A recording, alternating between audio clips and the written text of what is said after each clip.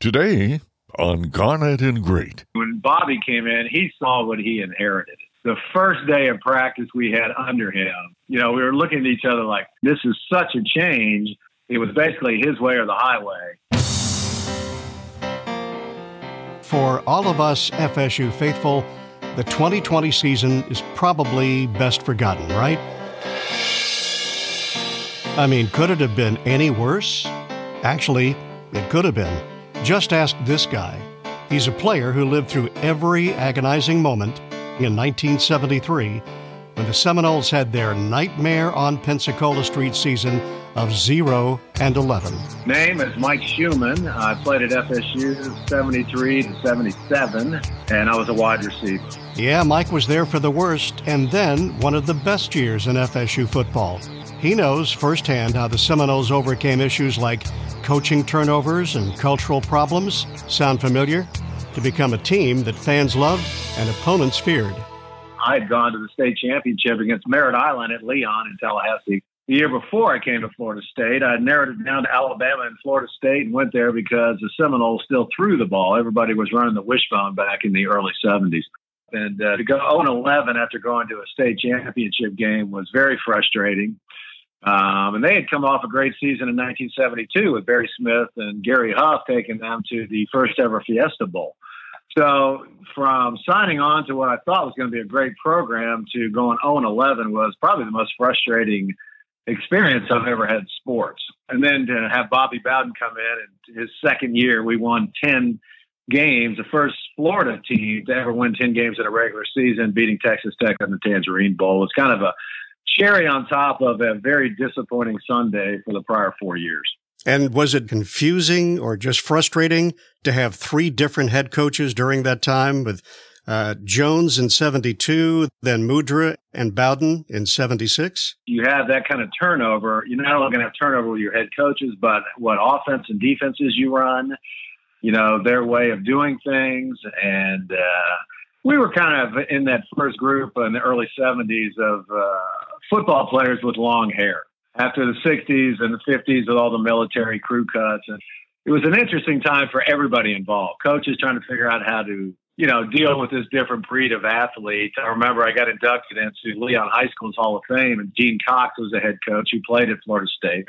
And somebody asked him, what's the difference with a kid with long hair and short hair? And he said, well, Mike Schumann taught me that a kid with long hair can catch the ball just as well or better than a kid with short hair. So I always thought it was one of the ultimate compliments.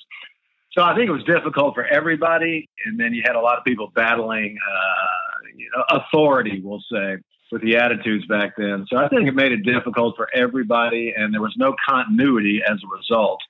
We had the athletes. It just didn't seem to click with the coaching staff. And I don't know if you would have given Daryl Mudra another year, we might have come on or not. But my freshman class did not have a winning season. 0-11, 1-10, 3-8, 5-6. Very frustrating for all of us who came there thinking, we're going to change this program around to, having one of the worst 4 years ever in the history of Florida State. It was a big difference going from the laid-back, laissez-faire era of Mudra to the, more disciplined era when Coach Bowden came in. When Bobby came in, he saw what he inherited. The first day of practice we had under him, we were all exhausted. We were looking at each other like, my goodness, I mean, this is such a change. It was basically his way or the highway. And that's what it took, to change that program around. We used to wear flannel shirts and jeans on the plane. We all had to wear suits and ties again. So just little things that made everybody play along as a team. We had too many guys that were all little cliques. You'd have the Lake Worth clique, the West Palm Beach clique, the Northern Florida clique. So we weren't ever really a team, and that's what Bobby brought to the program. So it was quite a stark adjustment for all of us, but yet we were all so starving for wins, we were willing to do whatever he asked of us.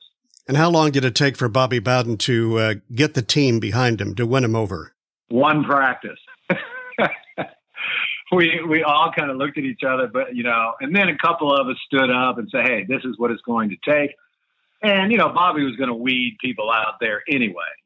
Every new head coach does that, no matter what level. So you implement your program the way you're going to do it. And if you're not on board, you can transfer or, just move on. We didn't really have a choice. I wasn't going to transfer and go through all that. I'm going to stick it out and make sure we can turn this thing around. You used to, when you transferred, you had to sit out a year. Kids give up too easily these days. If it sucks, I'm leaving. I think everybody was so starving for wins that we were all willing to do whatever it took. So, Mike, what would you say to FSU players still on the roster who've been through so many changes and so much turmoil? I think in Mike Norvell, maybe a little bit what I saw in Bobby Bowden, when Bobby first came in here. Bobby had been a great assistant coach. He was at Florida State back in the era with Steve Timsey and Fred Biletnikoff. He coached Biletnikoff as a receiver coach. So I think Norvell is the guy. And people questioning, did we get rid of the wrong coach? I think they made the right move. Mike's going to implement his program just like Bobby did, and those who want to stay will stay. Now they have access to transfer easily, which we didn't have back then. I think he's on the right track. He had some missteps early on with his team, and I think lost a few of them there. But I think he's a good hire. I think once he gets the players he wants, every college head coach should get at least 4 years with their freshman class to become seniors. And I think once he gets the kind of players he wants in there to fit into his offense and defense, I think we're going to see a quick turnaround.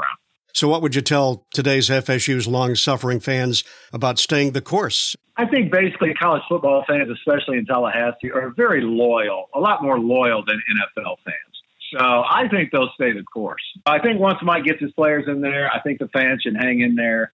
And it's going to be a year or two, but I think you'll see Florida State back in the top 25 of college football. In 1977, at the end, you go to Gainesville and beat the Gators soundly. Would you say that was your most memorable game? I think beating Florida was more memorable because my freshman class didn't beat them once. And then I got to come back a fifth year, and we tore them up. I mean, Kurt Unglaub, myself, Roger Overby, Jimmy Jordan, Wally Woodham, and to beat them in their house in the swamp. I think it was 34-8, if I recall. And it's just one of the most thrilling wins I think I've ever been a part of.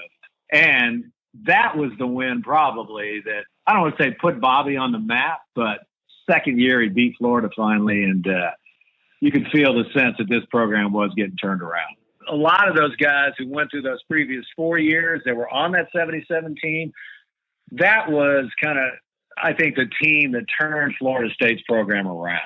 Some people will say it was the 80 team or this team, that team. No, I think it was the 77 team. First team to win 10 in Florida, got to a bowl game, and then people wanted to start coming to Florida State again. What's a story from your time at FSU that maybe you've never told publicly? In the Florida game, which we won, I made a touchdown catch, I think, and it got called back for something. So Jimmy Jordan, we came back to the huddle, and I said, run it again. And he goes, well, no, George Hafner, I think, was the offensive coordinator. He goes, well, he said this play, and I said, don't worry, run the play again. So Jimmy changed it, changed the play. I caught it. I didn't catch a touchdown, but I ended up like on the 1 yard line. I jumped out between two players and caught it. And Jimmy runs over the sideline. Hafner gets in his face. What are you doing? He goes, well, Shu told me to change it. And then Hafner came up to me and I said, you want to win the game or you just want to cut? Because Kurt was his guy, Kurt Unglaub, but Kurt was hurt. He caught a touchdown early in that game and got hurt. And Roger Overby, too. And Roger caught those 3 touchdowns against Florida in that win.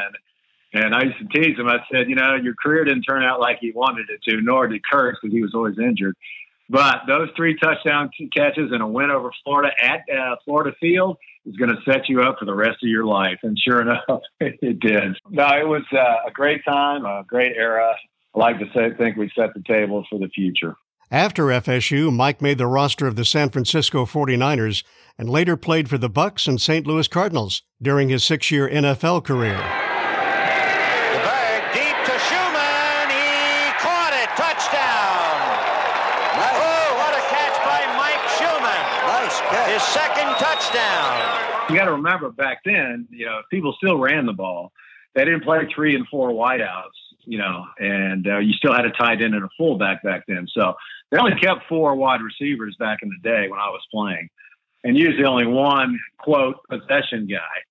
And so that was only, 28 jobs for receivers like myself in the whole world back then. So it was a lot tougher to find a home in the NFL for players like myself. You know, and as a former San Francisco 49er, you've seen firsthand the football dynasty rise and fall and then rise again. My first 2 years with the 49ers in 78 and 9, we were 2-14. In the first year, we were probably the worst team in the history of the NFL. The second year, Bill Walsh's first year, a little like Bobby Bowden, we lost probably 10 games by a total of maybe 30 points. That was the best 2-14 team maybe in the history of the NFL. And then 2 years later, we won a Super Bowl. And then, of course, they run 4 of them in the 90s. So it's very cyclical. And I think NFL teams, their cycles are shorter. But in college football, you can have longer runs. Florida State's just got too much history, basically created by Bobby Bowden. So I think Mike's seems like he's a good recruiter and can get good players back in there. Well, since you live in the Bay Area, did you ever get to know Fred Biletnikoff? Freddie B, he left the Raiders in 78, the year I came there. But we ended up becoming fast friends. And I mentioned that Bobby coached Freddie when he was a receiver coach at Florida State in the mid-'60s. And then when he came to coach us, he always compared me to Freddie B. And I was kind of compared to him, because it was Freddie B, Ron Sellis, Barry Smith, and myself. I'd like to think that we're kind of the top 4 receivers in the 60s and 70s. But then after my NFL career, I played 1 year, the last year of the USFL with the Oakland Invaders, where Freddie was the receiver coach. So he and I, after being compared and, having a friendship off the field, played golf and things like that, finally got to work together. And it was probably one of the funnest years I ever had playing pro football. It was an honor to be compared to him, and at the same time, put a lot more pressure on my game to be successful. Today, Mike lives in the San Francisco Bay Area, where he's probably best known not as a former 49er, but as a TV sports reporter for 20-plus years. Florida State's had that great history for all these years in a lot of different sports, men and women's now, and I'm just really proud of the school. For a long time, I was very disappointed in my career there, but over the years, and I saw the coach who I was lucky to play for 1 year turn it around. So I have a lot of pride in the school, and I'm always connected with it. Yeah, Mike's a long way from Tallahassee, both in distance and decades, but rest assured, he's still a Seminole. I used to get grief out here because I do Florida State highlights on my sportscast, and they're like, what? But there's about 1,000 Florida State alum that live in the Bay Area, so it was always appreciated. Garnet and Great is produced by Rich Holton, FSU Class of 71. Thanks for listening. Until next time, go Noles.